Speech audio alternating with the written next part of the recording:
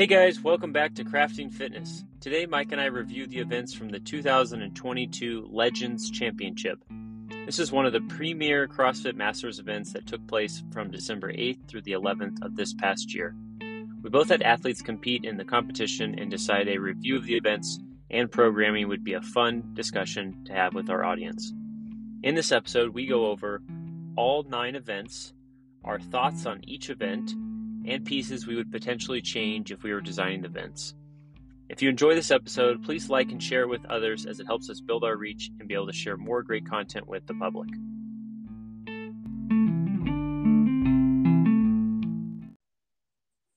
All right, welcome back. This week we are talking about and recapping the Masters Legends events, which happened, I guess, coming up on about a month ago when this comes out. So we're going to review those work. Sam and I both had a client in there. You just had one there, right? Mm-hmm. Yep. So we both had female clients that were there. I was at the event, and so we just wanted to go over those tests and give our critiques on them, and talk about the test as a whole and each individual test. So that was one of the things that I wanted to, I guess, just kind of overview start with is looking at.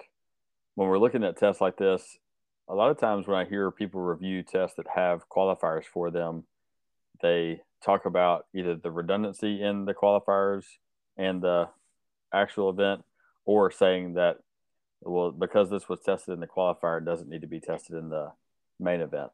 And I go back and forth on that. What are your thoughts on that as far as if it was tested a lot in the qualifier, does it need to be tested again in the main event?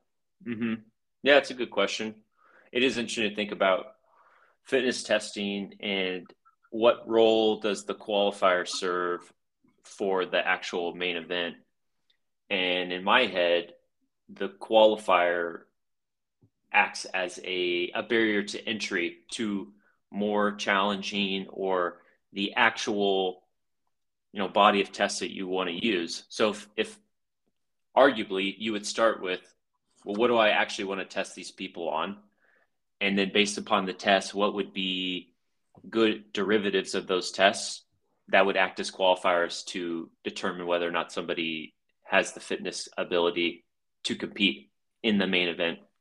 So I don't think there needs to be great similarities between the qualifier and the actual competition, but it should make sense that you're doing some sort of, like I mentioned, derivative of the actual event as some sort of, barrier to entry for people. So if it is very redundant, where if you did X in the qualifier and then at the championship you do something very similar, then I don't think that's really, I don't think that's telling you more than you already knew from the qualifier. So, Sure. So what about you? I think that's the take that a lot of people take, and I see where they're coming from. I actually see things potentially a little bit differently, though, and some of it depends on the event. So if it's the CrossFit Games, then it kind of, we'll set that aside for now, Mm-hmm. but because of what I'm going to describe. But if we look at other events, a lot of times other events have kind of unique tests that they like to see more of. So, for instance, the Rogue is kind of a little bit heavier, a little bit strongman-ish type events, and so if there are qualifiers for that, I would see it okay is to have that type of test in the qualifier, and therefore when you get to the main event, you're testing the best people at that type of event. Whereas if you test, say the qualifiers were gymnastics only, and then they get to the event and it's strongman-ish, well, the person who wins is like still not the best at that thing. So if we think about, like, again, comparing it to golf, you have the 4 different majors, and they all test 4 completely different things. And you want the best people at those courses to be there and to win those events. Otherwise, it's like, why are we even testing this? The person who really Mm-hmm. is the best at this is not even here. Mm-hmm. So that's where I see where redundancy potentially could be beneficial is Mm-hmm. if you want to highlight the best at a certain type of training, like Wodapalooza has their niche type of event that they always kind of do, and Rogue is a little bit different, and that's why I put the games, pulled it out. It's a little bit it's kind of all encompassing, so it doesn't really matter. But Mm-hmm. anyway, that's where I see it as maybe there could be some themes or some redundancy Mm-hmm. within that. Yep. A Kind of like through the year line. that we did dumbbells all the way through the season. It Mm-hmm. was like the person that was the best clearly should have won that year because they made it through the Mm-hmm. same similar testing all the way through. Mm-hmm. Yep. Yeah, a through line Mm-hmm. that connects each stage of the testing body. Mm-hmm. I agree. It's important. That shouldn't be, yeah, you do far left into the spectrum over Right. here where it's all endurance events, and then you get to the competition and then it's all strength power events. Yeah. That doesn't make sense. So Yeah. I think it's just maybe the contention point is if the tests are essentially the same in the qualifier as they are at the championship, where they're not really stretching the athlete more Yeah. so or adding more complexity, then that's a problem, because then it's like you've seen that in some competitions where they actually do a qualifier and then one of the qualifier events is actually one of the championship events. Like, what? Yeah. Well, We come already on. know that. Yeah. Yeah. So be more creative.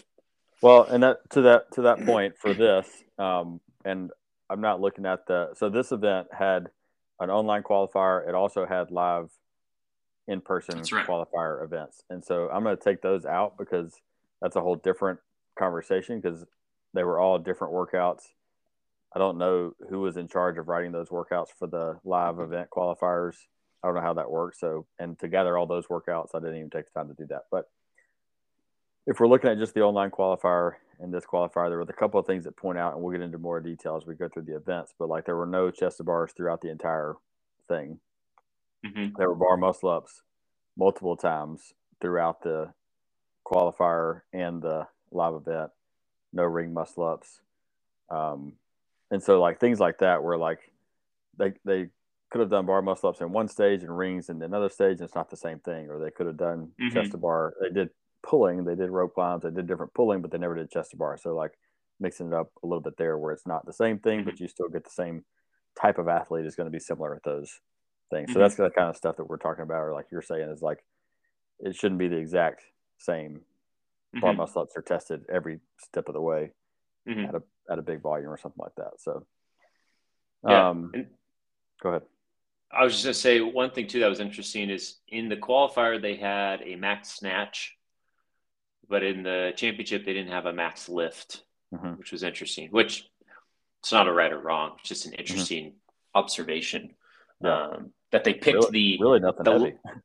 No, really nothing heavy. Which you can make a really good argument for masters athletes that there's a lot of value there because, frankly, masters are a lot more fragile, and you can't test them the same way you test a 25-year-old. So Mm-hmm. I'd give them kudos for keeping the tests more less load intensive and a lot more variety around dumbbells and body weight and machines and implements.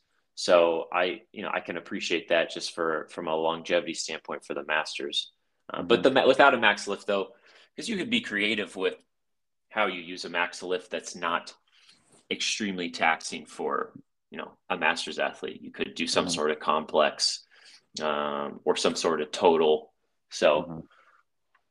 but don't want to get bogged down on that. Yeah. Cool. Anything else on the big picture stuff before we get into the actual events of the main event? Yeah. One other piece. The Legends now seems to have a reputation for being the longest and most events of any masters competition, and probably and arguably probably any off-season competition might have many events as Dubai or Madrid. I'm trying to think off the top of my head how many events they had, but I think they're in the 8 to 10 event range, something like that. So it's a lot of events, 4 days of competing. I mean, that's because then thinking about how I prepared my athlete, and it's just, I mean, she had to train 4 consecutive days for the month leading up. And it's like the bulk of her week of training was just preparing and getting her system ready for 4 days in a row. It's a lot. It's a lot. Hmm. So you could, my bias would be condense it down to 3 days and make the tests, good quality tests that are challenging them, and you're finding the best athletes. I don't know if you need to go 4 days. 4 days Hmm. is, save that for the young guns. Hmm. Yeah, I agree. I think that and the timing of it um, it honestly makes it difficult for masters because they have kids. School is finishing around that time. Yeah. It's getting into the holidays. Like that's one of the reasons I don't know that my client's going to do it again is because taking the essentially 5 days off or 6 days off for this event in that time of year where it's already kind of chaos with kids and everything Mm-hmm. anyway. It's just a tough event. So I think the athletes would also agree that bringing it down to 3 days at least would be well 4 days. It sounds fun on paper and it sounds fun to look at it and do, but Yeah, reality is it makes it challenging for that age group. exactly. Yep. All Cool. right. We get into All right. So Vince. so Thursday is when it kicked off, and they kicked off with 7 minute max distance row, 1 minute rest, 7 minutes max distance bike, 1 minute rest, 7 minute max distance ski. So 21 minutes of cyclical work basically for max distance. Um, this was, I don't hate the test. I think it's a good cyclical aerobic test to start off. Um, my bias, we were personally unprepared for that long of a ski. 7 minutes, while 7 minutes isn't really all that long. One, it's at the end of it, and two, the ski erg is just maybe this is just my bias, but we just haven't put that kind of volume in on the ski erg, whereas the row and the bike we were used to that kind of volume. So really, the pace we weren't even sure going into that what we were.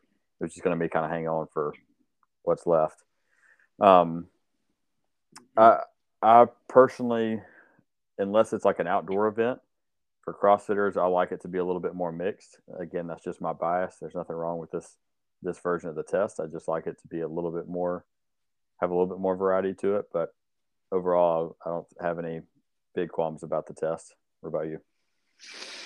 Yeah, I like the minute rest. It forces the athlete to be strategic with how hard they're going to go, because they know as well as you and I know that a minute rest is it's not going to really do a whole lot. So you can't blow it out on the row and then assume after a minute rest you'll be recharged for another 7 minute blowout. So you have to be strategic. And I like anytime athletes have there's an element of strategy that is more than obvious that you have to think about and prioritize to your unique skill set. So like for my client, she won the strength event in the quarterfinals for 35 to 39 females this past year. So she's extremely strong. Mm-hmm. But as a result, on the other end of the spectrum, she wasn't very good or aware of what her capabilities and paces and limitations were. So a lot of the training that we've spent over the summer was developing awareness and understanding of pace and ability on machines and just Mm-hmm. working aerobically for long periods of time. So this was for me a great test for her to force her to develop that ability based Mm-hmm. upon what her goal is of trying to go to the games. She has to become competent here. So I was excited for her to do this because I knew it would really challenge her. And we came up with some paces that was geared to making sure that when she got to the ski, she could hold a good pace and wasn't depleted. And it worked really well. She did everything a little faster, of course, than what we anticipated with adrenaline, and then also seeing the girls next to her. I Mm-hmm. think she dropped her paces about 7 seconds on the row, and she dropped another 7 on the bike, and then like 5 on the ski. And then the goal was that the last like 500, not last 500, but the last minute and a half, 2 minutes on all of them, she tried to drop it even more, which Mm-hmm. for her was a nice strategy because it made her recognize that the first five and a half minutes needed to be held back a little so that when she got to the last little leg, she actually had juice to, okay, I can push it a little bit more. Mm-hmm. So that was great. She executed perfectly. And I thought no matter what happened after that, that was like a huge win and takeaway for the weekend for her. So it was a good test for her. Yeah. So my athlete is kind of the opposite of the spectrum. She's endurance. Her capacity is great. Strength is her weakness. And so she knew exactly what to hold on the row. She knew exactly pretty much what to hold on the bike. Like I said, the ski was kind of out there because we haven't done just a ton of that. But I mean, I think she won the row event last year, or top 5 or so at that. So that's kind of her jam on that. So, yeah. All right. So the next one was 15, 12, 9 dumbbell thrusters with 50s and 35s, dumbbell box step ups, and 100-foot torque tank push.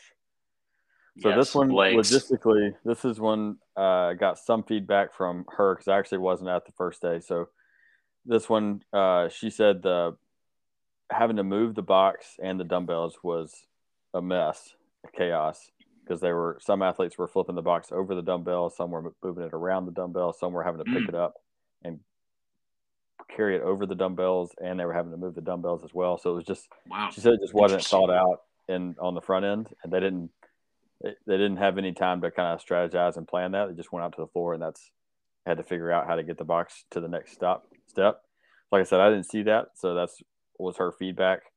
And her feedback also was not finishing on the torque tank. She's not a lot of people are super opposed to the torque tank being in events at all because it's pretty much a set pace. And it's really not that difficult. It's just kind of a steady grind on the legs. So her feedback was to not put it at the end where you can't really pass people with that finishing thing. Even if you pushed it down and then had to run back, she said that would have been a little bit better. But maybe potentially putting it on the front end. But yeah, this was all legs, and really it's not I don't really know what. Again, this is my bias. I don't really know what the specific test what they were trying to kind of go after here, other than just leg endurance, because dumbbell box step ups are a slow, grindy type movement. The torque tank is kind of a slow, grindy type movement. Dumbbell thrusters are a little bit faster cadence, a little bit faster turnover, but it wasn't just, it's not going to be like a high power lactic type feeling. It's not going to be probably super high breathing. It's just going to be that steady burn on your legs for the entire time. So, and again, not that that's necessarily a bad thing, but I just don't know what the kind of their thought process was, and what they were looking at trying to test here. Other than that, I'm not super opposed to the torque tank being in there. I don't have a ton of experience with it, but I do think that putting it kind of on the front end or in the middle of an event is better than putting it at the end, where you can't, once you get off the box step ups to that last round, you pretty much know who's won the event because they're not going to pass them on the tank. Yeah, it would have been maybe interesting to have like a front end and a back, like, 200 feet push, then you do the 15, 12, 9, and then a 200-foot push or something like that, where you could, maybe if the distance was longer, you could pass people if like your brakes were smaller. There would be stopping. Yep. Yeah. So maybe something like that. They had the step ups in the qualifier, but they were 25 or was it a single dumbbell? Single dumbbell. Yep. Very different workout circumstances as well. But again, maybe one of those areas where it's repeating a movement that's maybe not worthy of being repeated. Yeah. Yeah. Or if you repeat it, you're using it in a very different context. So yeah, it's kind of a interesting event. Could have maybe been laid out a little bit better.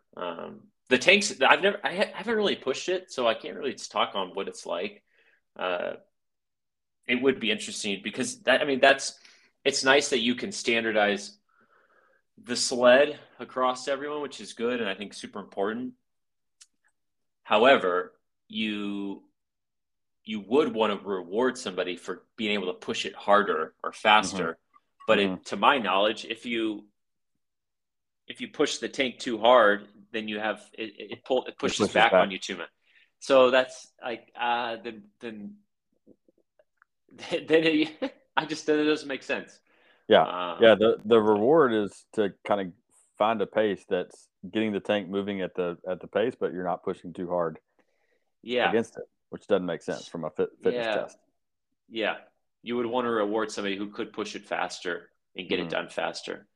So I don't know, but And I I and guarantee I you, will say they're that I will say that there you can pass people. Speaking from at the Syndicate Crown mm-hmm, 2 years ago, where my team was there and they made it to the games. They had their team was really good at pushing the tank, and in that event, I don't even remember what the exact event was, but that is kind of where they got ahead. So it's not like it's a exact set pace when you're pushing it. There is mm-hmm, room for yeah, that. So it's not, I don't think it's like I've heard other podcasts and stuff say that there's no possible everybody moves at the exact same speed. I don't think mm-hmm, that's the case, but it doesn't reward people like this actual real sled does. yeah. Maybe it's the top end speed you can go is the same, but the possibility that you can't hold that pace is very Mm-hmm. high or likely, where people just can't push it because their legs are blown up and they just Yep. don't have the capacity for it. So Mm-hmm. Cool. interesting. But that was day one. That was Yep. Thursday. So that was Thursday. So Friday morning or Friday, that was a different thing. They basically had a morning group and then an afternoon group, and I think they did that for a spectator because you bought spectator tickets for either the morning or the afternoon. So they had them broken up into age groups. The specific age groups went in the morning, and then Mm-hmm. I think basically the younger age groups went in the afternoon. So I was there in the afternoon. So um, that's something to consider when you look at these workouts. There's not a lot of time in between the workouts. So Friday, the first event was the 3-2-2 200-meter Yep. buy-in 75 dumbbell hang snatch. So this 3-2-2 was 3-minute interval, 1 minute rest, 2-minute interval, 1 minute rest, 2-minute interval, and every interval started with that 200-meter buy-in on the runner, and then you went into your dumbbell hang snatches.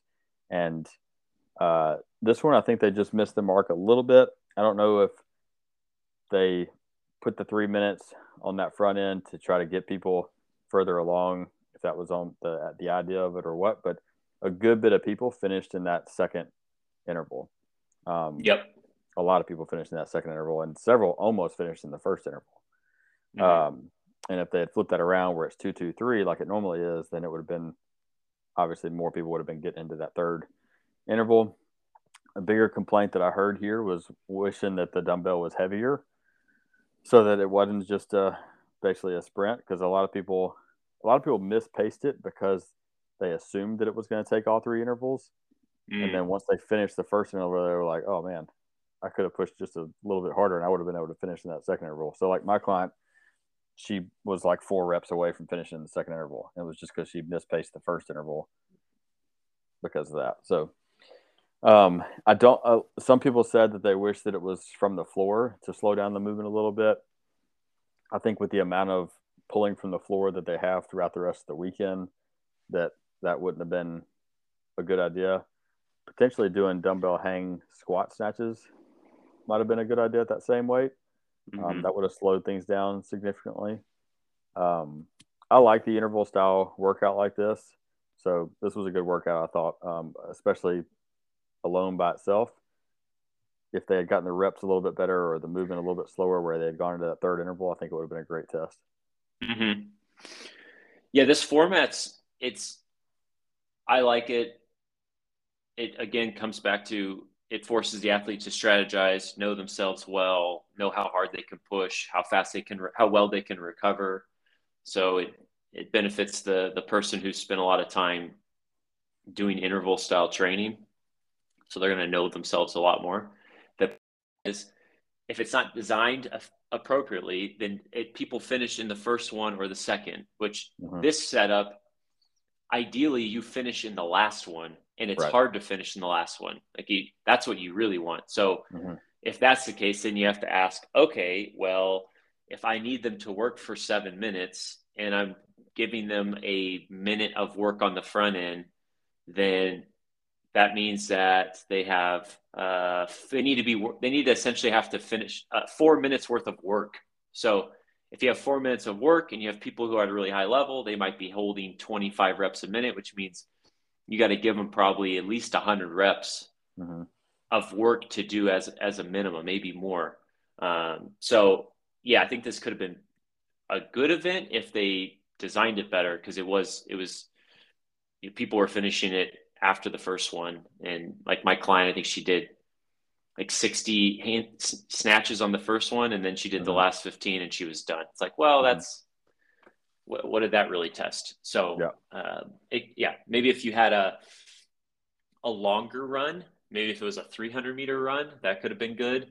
Because you kind of have a couple ways you could do it. You could increase the buy-in length, or you could increase the amount of snatches, or you can increase the difficulty of the snatches. So you kind of have a little bit of, I would probably just increase the running length. I think with masters, I'd prefer biasing more of the cyclical element in the test than the external load. So just make them run farther. And even with the 3 by 7 minutes on the front end of the weekend. Yeah, I don't mind.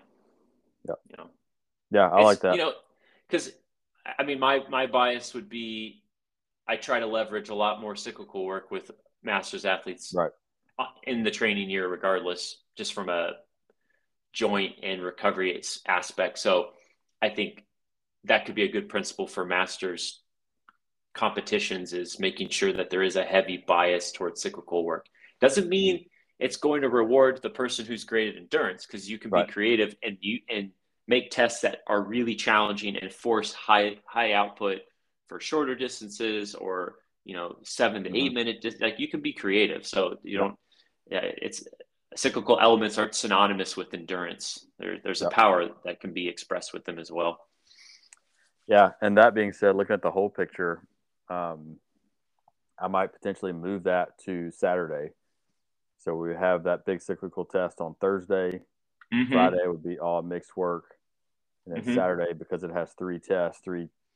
Saturday was a doozy. It had a lot in it. And so putting that test in there that was mostly cyclical in the middle of that Saturday test might have balanced out a little bit more and made the athletes feel a little bit better. So I might, now that I'm looking at it, maybe increase the run buy-in and also make it dumbbell hang snatch. I don't know if that mixes things too much, where you're getting the cyclical, but you're also making it almost kind of a skill test as well. That may be pulling things apart too much, but the legs would get so torched. Interesting. Yeah. Squatting and running's the worst. But if you made it like painful. A 300-meter buy-in and only like 50 hang squat snatches. Yeah, you could do that. Because it'd probably a lot of those masters people probably struggle. Maybe not the youngest age group, but I don't know. I even know how I would take that. Putting dumbbell squat snatches in the 60 plus is probably a no-go. Oh yeah, that would be so ugly. The young people could probably. I can't even hardly do them. So. Yeah, I can't do it. If somebody held a gun to my head, I'd be like, well, I guess I had a good run, so go for it. Yep. All right, so I like the increase in the run buy-in there, and maybe moving it to Saturday to kind of make Saturday a little bit more manageable. Yeah, I would just make a longer run. I think that'd be really good. Yeah. All right, so event 4, 5 rounds, 18 toe to bar, 9 shoulder to overhead, 135-95, and 54 double unders. From what I saw, and I've been meaning to give this caveat that my athlete was drastically under the weather throughout this, so I pretty much watched her suffer through these, and then I didn't watch the rest of it. But from what I saw, this was all about managing your toe to bar. If you were great at toe to bar, then you separated yourself enough on that to, even if you struggled a little bit with the shoulder to overhead, you were still fine. I think pretty much everybody with the double unders, even if they tripped up and stuff, it wasn't enough to make a difference on the impact of the workout, and the shoulder to overhead only being 9 reps. I didn't see it really taking anybody out of the workout. So it was really all about managing the toe to bar. And I saw a lot of people start with, 12-6 or even 18 unbroken. And then by the end of it, they're doing doubles and triples or worse. And so knowing your toe to bar, knowing your capacity on that, because you're really not getting a huge break between sets of 18. And so that was pretty much what I saw from the workout. It was all about managing the toe to bar. Yeah, I'm gonna be mean and say that this was a poorly designed event because it was just toes to bar. The other two Mm-hmm. movements, they're not there's not enough volume and enough fatigue accumulating that you can separate people. So you could Mm-hmm. have just given everybody 90 toes to bar for time, Yep. and the results Same. would probably be the same. Yep. So if that's the case, then that's not a well designed event because the other things don't mean anything. And Mm-hmm. ideally, if you're going to make an event, a fitness test, all of the pieces inside of the event should play a role in the outcome. So you could have done 5 rounds of 18 toes to bar and 18 shoulder overhead and forget Mm-hmm. the double unders. And now you have, okay, that's going to be greasy and you can't just like skirt through the shoulder overhead. You actually have, you got to do 90 of them. So that might have been a better test. But you can't just do 18 toes to bar for 5 rounds. It was because with my athlete, her toes to bar is not a strong suit.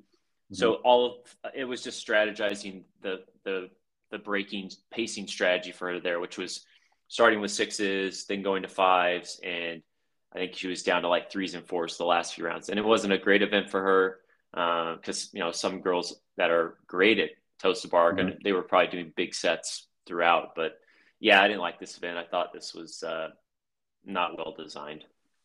Yep. The only separator was either you're just better than everybody else at toe to bar, or you strategize better than everybody else. And I Yeah. think my client did a good job of strategizing. She's not terrible at toes to bar. We had actually put a good 3 months of pretty dedicated work towards it.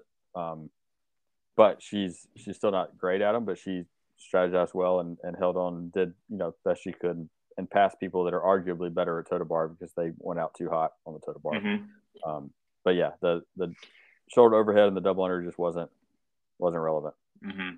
And one final thing to add is events like that make me laugh because if you're not an aware, conscious athlete, you'll just start hot and probably do like 18 unbroken and then 10-8, and then you're Mm-hmm. going to be toast unless you're Mm-hmm. very, very elite at toast to bar. But that's a small percentage of the population. Everybody else forgets that there's 90 of them and they don't realize that you need to be very smart with your breaks so that when you get to round 4 and 5, that's when you need to be able to hold pretty good sets and you will pass a lot of people. So I always laugh watching people do an event like this because they blow their load, for lack of a better term, and it just shows okay, you still have a lot of learning to do, which is good. Yeah, and apparently they had, I think Froning tested most of these workouts, which is it's just a poor choice of who's testing the workout. Of course. I mean, yes, he's a 35-year-old now, or 34, or whatever he is. Mm-hmm. But the tests and the time caps and everything should not be based off his Rich Froning. Yeah, especially event 6 when we get there. But yeah, so that was it for Friday. Yep. That was it. Saturday starts off with event 5 Saturday, power clean, bar face, and burpee. 115 on the power clean, or 80 pounds. So I'll give a funny story. The last lactic intervals that I did with Karen, my athlete, was Mm-hmm. our 15, 12, 9 power clean burpee test. So we did 3 sets of the 15, 12, 9 power clean burpee. That's kind of our last big session. And then they announced this workout. We're like, oh, that's unfortunate. You're sick of power cleans and burpees now, but I guess you're ready for it. Yeah.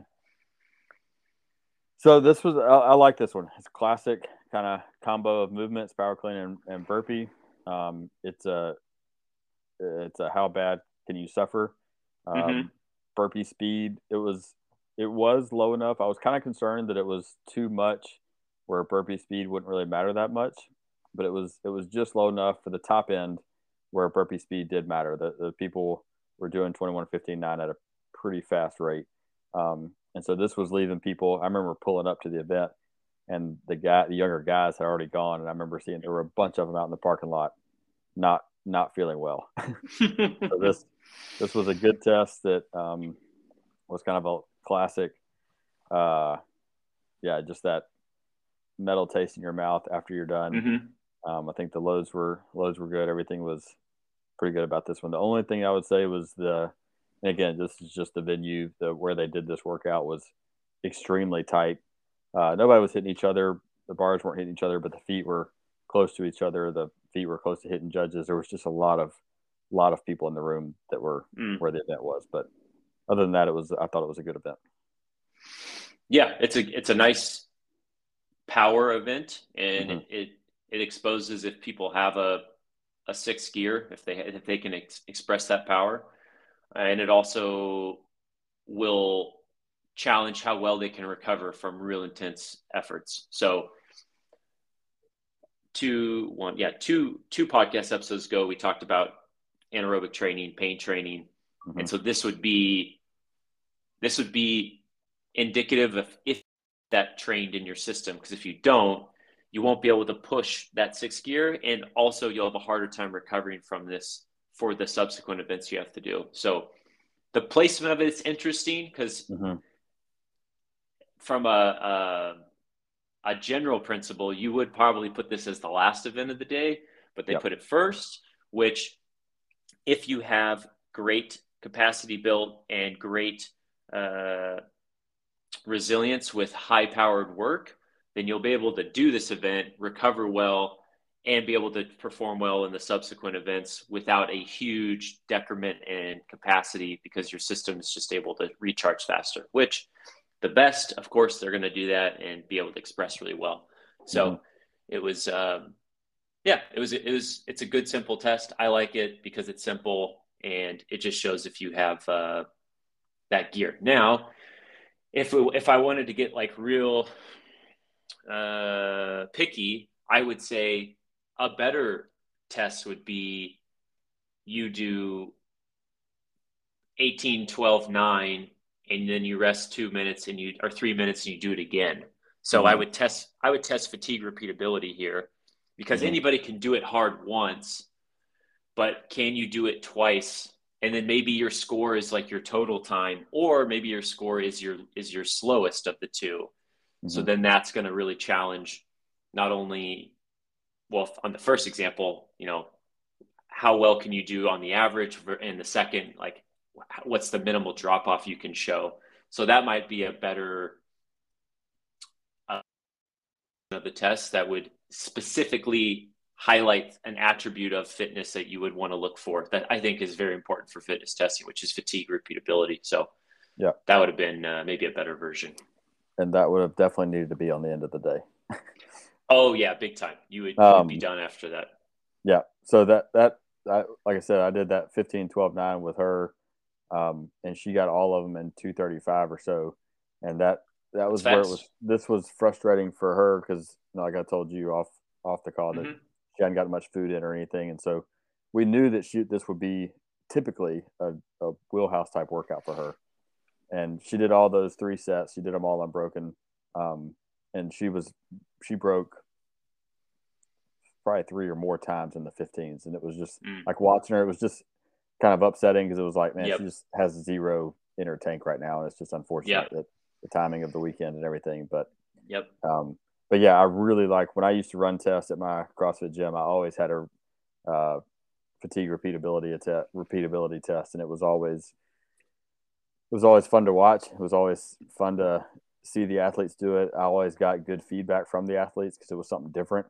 While it was extremely painful, it's something different that they don't get exposed to very much. And so, I really like that idea as well, putting it on the end of the day and making it a repeatability test. Cool. Event 6 is also Rich Froning written all over it. 90 GHD sit-ups, 12 rope climbs, and 150 wall balls. So go ahead. I liked the event. I just didn't like that they had 90 toes to bar the day before. So if you got rid of that event and you just had this one, I think this is a great event. I like the volume. I like the layout. I got no qualms with it. It's just in where it's placed and what is also being tested. I just thought it's like that's redundant. Like you don't Hmm. need Toast Bar and GHGs the next day. Like that's Hmm. it's got a very mayhem vibe because they're obsessed with GHGs. Which, hey, you got to be able to do them. So I'm not saying that's Hmm. bad. Just you want to be thoughtful on the layout and what you're actually trying to test because that's what happens is sometimes you put tests together and if you're not really and everybody's going to be different in how they look at the how much thought and attention to detail is going to go into the test and the layout of the test but that's like a big it just doesn't make sense you don't Hmm. you just don't put 90 toes to bar and then 24 hours later you're doing 90 GHC sit-ups Yeah. like you can be a lot more intelligent with the outline there. Yeah. And again, there was no chest to bars throughout either No, test. And so you could have done chest to bar in that event on Friday yeah, and you could have. made that I that will made that say, separation there. I will say, I was glad there was no chest bar because I think that's a very demanding movement for the shoulder Hmm. for Yep. everyone, not just Yep. masters, but even more so Right. for masters. So I'm cool with them not using chest to bar. I think I rather them do rope climbs or even like a Yep. burpee pull up. That could be really good. Yep. Uh, so I'm cool with it. I just think, yeah, you could have subbed out the toes to bar for something, even strict pull. Well, I mean, strict pull ups are kind of hard to judge, but you could Hard do to strict judge. pull ups. Yeah. Yeah, I agree with that. That's something we talked about. I think that may have been on the old podcast, but something I learned while I was, oftentimes I'll do different programs just to see what's out there. When I was doing Mm-hmm. Mayhem, they don't do mini chest to bar at all. But when they come up in events, they're fine with them. But if you're doing Mm-hmm. a massive amount of strict pull ups, you're doing a massive amount of rope climbs, you're doing a massive Muscle amount of ups. GHT and toe to bar muscle ups. When chest to bar come up, you're going to be fine. But they don't do a Yeah. lot of training on them. And I think that's to your point. When I was doing all that, my shoulders felt better, and I could still jump in if I needed to and do a ton of chest to bar. Mm-hmm. So I do like that, Mm-hmm. whether that's from a training methodology or from a testing as well. But yeah, it's getting off topic. But the other thing was the time cap on this one. I think was a little tight. I don't think anybody finished it, Yeah, nobody finished it. So that was and that was a mismatch. the girls weren't even really close. No. Um, I think this is actually my client started feeling better in this one. I think she got like I want to say like 60 wall balls or so, and she was around 15th place on that, if I'm remembering right. Just to give an idea of kind of where people were, and a lot She of it, she got 67 wall balls and she tied yeah, for 17th. yeah. So what was the top place? First place got 127 wall balls. She had Okay, 23 left. yeah. Um, and so in the this may not have been the case for like the top 10, but for 10 after that, what I saw a lot of it was actually the it was either the rope climbs or the pacing on the GHC sit-ups. And I say either or because my client came off the GHC in her heat. She was last coming off the GHC sit-ups. She was first coming off of the ropes though. Mm. She's not a tremendous rope climber. We've actually put in a lot of work on toe to bar and rope climbs over the last couple of months, but she broke up the GHC sit-ups um, purposefully so that her hips wouldn't be gone and so she could go into the rope climbs and be more consistent there. And so that's Mm-hmm. why I say either or. I don't know if it was people going too hard trying to stay as unbroken as possible in GHC sit-ups or if that she was doing better on the rope climbs or a combination of the two. But that mattered a lot, especially knowing that you're only going to get 50 to 75 wall balls in. Mm-hmm. The how Yep. you did the GHC and the rope climbs mattered a lot. Yeah. Yeah, definitely. They needed to extend the time cap there a bit. You maybe you want 4 to 6 Yeah, a handful people of who can people. finish it. Yep. Yep. So, and if the first place person's 20 plus reps away, I mean that's what I Mm-hmm. say. She had 27 left, so she had That's nearly almost a a minute. minute. Yeah, it's pretty much a minute. So, yeah, that needed to be extended a bit. But I thought it was a good event. Again, it's requires pacing, requires knowing yourself, and I like a big bunch of wall Mm-hmm. balls on the back end where you can really push it if you really want it. So, Mm-hmm. um, I good like it. event This by is the one I itself. specifically heard that Froninger's time on this was 11 minutes, and it was a 12-minute time cap. So it was like, Wow. Well, of course he probably. But okay, then we'll do 12. It's like, oh, yeah, geez, come on, yeah, yeah. So, ridiculous. That is um, fast though. 11 minutes. That's quick. yeah. I heard, I think it was J.R. Howell on Spawn's podcast, and he was kind of calculating it time wise for reps. And I mean, at 11 minutes is about as fast as you can, Yeah, about as fast as you can do it. So, that's really fast. It's really um, fast. all right. So, event 7, the last workout on Saturday. Like I said, Saturday is a big day. So, Yep. last one, 6-minute AMRAP of 1, 2, 3, 4, 5 climbing ladder of wall walks and deadlifts at 315 and 225. And you made the note, and I was going to point this out as well. The deadlifts were essentially irrelevant. There were some people that were struggling on them a little bit, but it was still irrelevant. So you would see them struggle, and then they would still pass everybody on the wall walks. You would see Yeah. them struggle, and like my client, the deadlifts, and your client, the same way. Like the deadlifts are just in the way, but Yeah. they still couldn't pass those people that the deadlift was heavy for. Exactly. Yep. You if it was 2, 4, 6, 8, 10 deadlifts, I think it would have been better because then it would further separate people on the bar. Like you would need to be good at the deadlifts to get to the wall to where you could speed up. But the layout, I mean, you'd probably have to extend the time cap. It may be 7, 8 minutes. But this was like the toes to bar workout where it was just wall walks. If you gave a 6-minute AMRAP of wall walks, I Mm-hmm. think the leaderboard would be the exact same. And if that's the case, then that's an F for design. Mm-hmm. How would you? One thing about, again, this has nothing to do with the programmers, but it was so tight in the floor space that they were doing this Mm. that when you were picking up your bar, your face was 6 inches or less from the person in front of you's rear end. Oh, wow. So that was somewhat Interesting. uncomfortable. Like literally, the person behind mine was like turning her face to the side when she was Mm-hmm. deadlifting. Huh. So one way to change this would potentially be maybe doubling the reps on the deadlift. So 1 wall I think walk, 2 so. deadlifts, 2 wall walks, 4 deadlifts, and so forth. I think so. I don't know how much else you could do with it. I mean, that would, Keeping the same movements, yeah. And then maybe you drop it down to like 275 and 205. Mm-hmm. Or you could just keep it there. I mean, but at least then the deadlift means something. Right. Because I saw that workout and my client, like I said, she's really strong. She can Mm-hmm. pull like 405. So I was like, Mm-hmm. oh, I was like, too bad the deadlifts Yeah. don't mean anything. Otherwise, Mm-hmm. you could actually make up for the fact that your wall walks aren't that good. And as a result, what'd she come on that event? She came 26, which Mm-hmm. is, that was her worst finish of the weekend because her wall walks are just, she's just not there yet. So Yeah.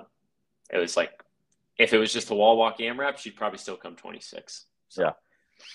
And the only other thing I would say on that is typically on those type of workouts that are ascending reps, you have to pace the front end. Yep. Very strategically because it's really easy to get out ahead of yourself in there. Mm-hmm. And my client actually paced it a little bit too much. If you got behind in that 1, 2, 3, and 4, you just couldn't catch up on the wall Mm-hmm. walks. And so she actually, in hindsight, could have started out a little bit faster because those deadlifts were so irrelevant. Mm-hmm. She could have started out a little faster and probably not had to break much more and would have gotten another couple reps in. Mm-hmm. Yeah, I mean, first place, she had 71 reps, so she essentially did 35 deadlifts, 35 wall walks. Mm-hmm. So, which is a decent amount, but she came first. So, yeah. What if you made everybody do 30 deadlifts within, with 15 wall walks? Now, how does that change things? Mm-hmm. Yeah. So, and that was it for Saturday. That was it for Saturday. And they were feeling it by then. Yeah. Sunday, I think the communication was a little bit off. They changed the heat time, so when she went to bed, she thought Yep, her my person too.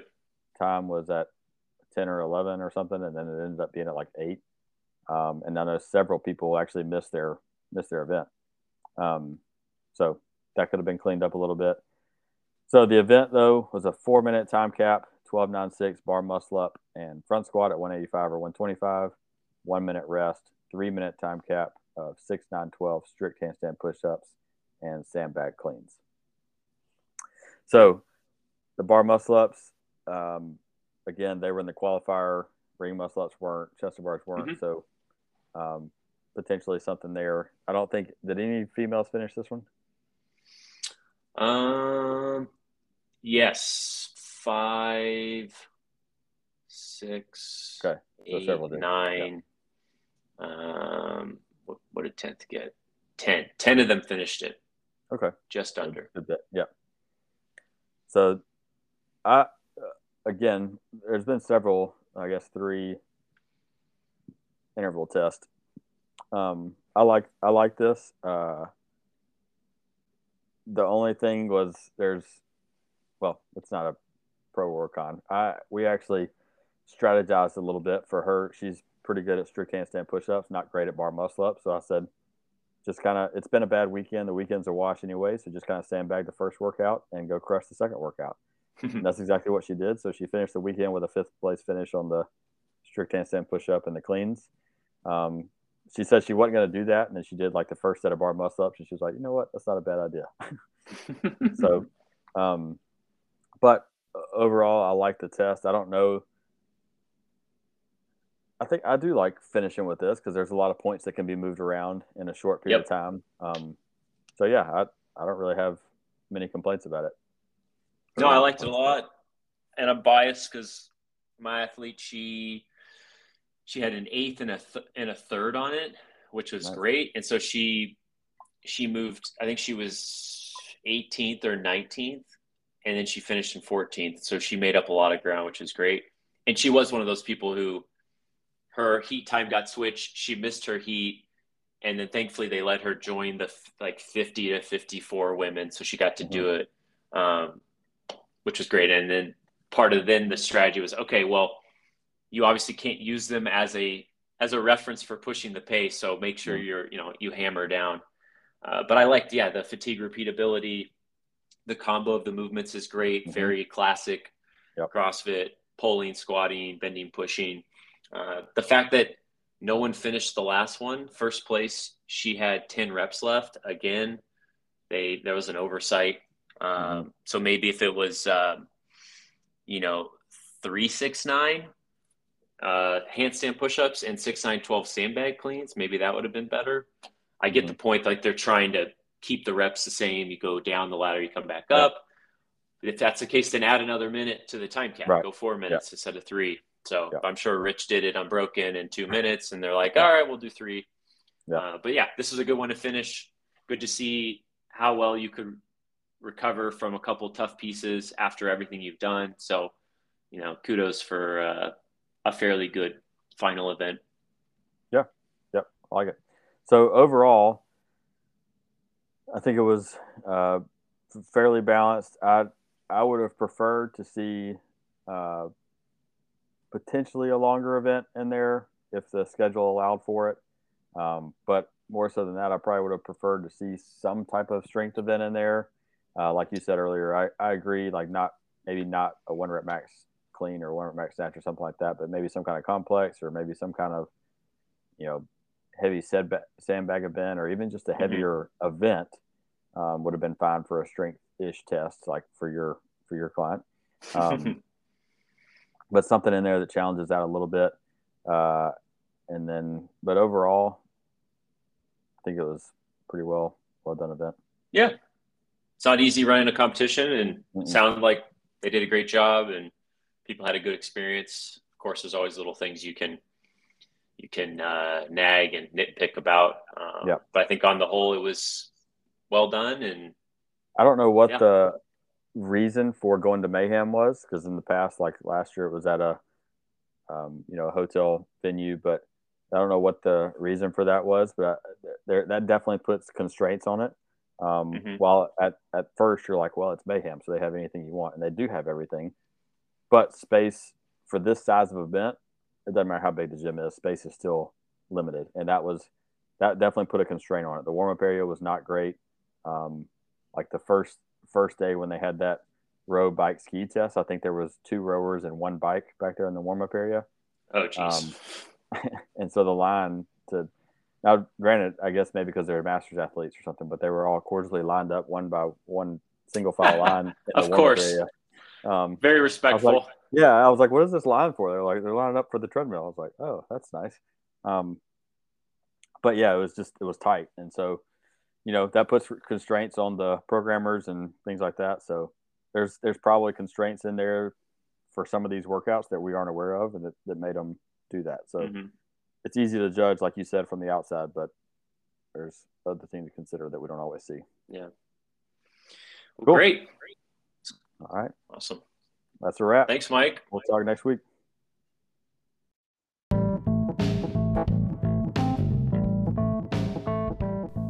Crafting Fitness is powered by Crafted Coaching. To learn more about individually designed fitness and to explore our range of goal-driven programs, head to www.crafted.coach.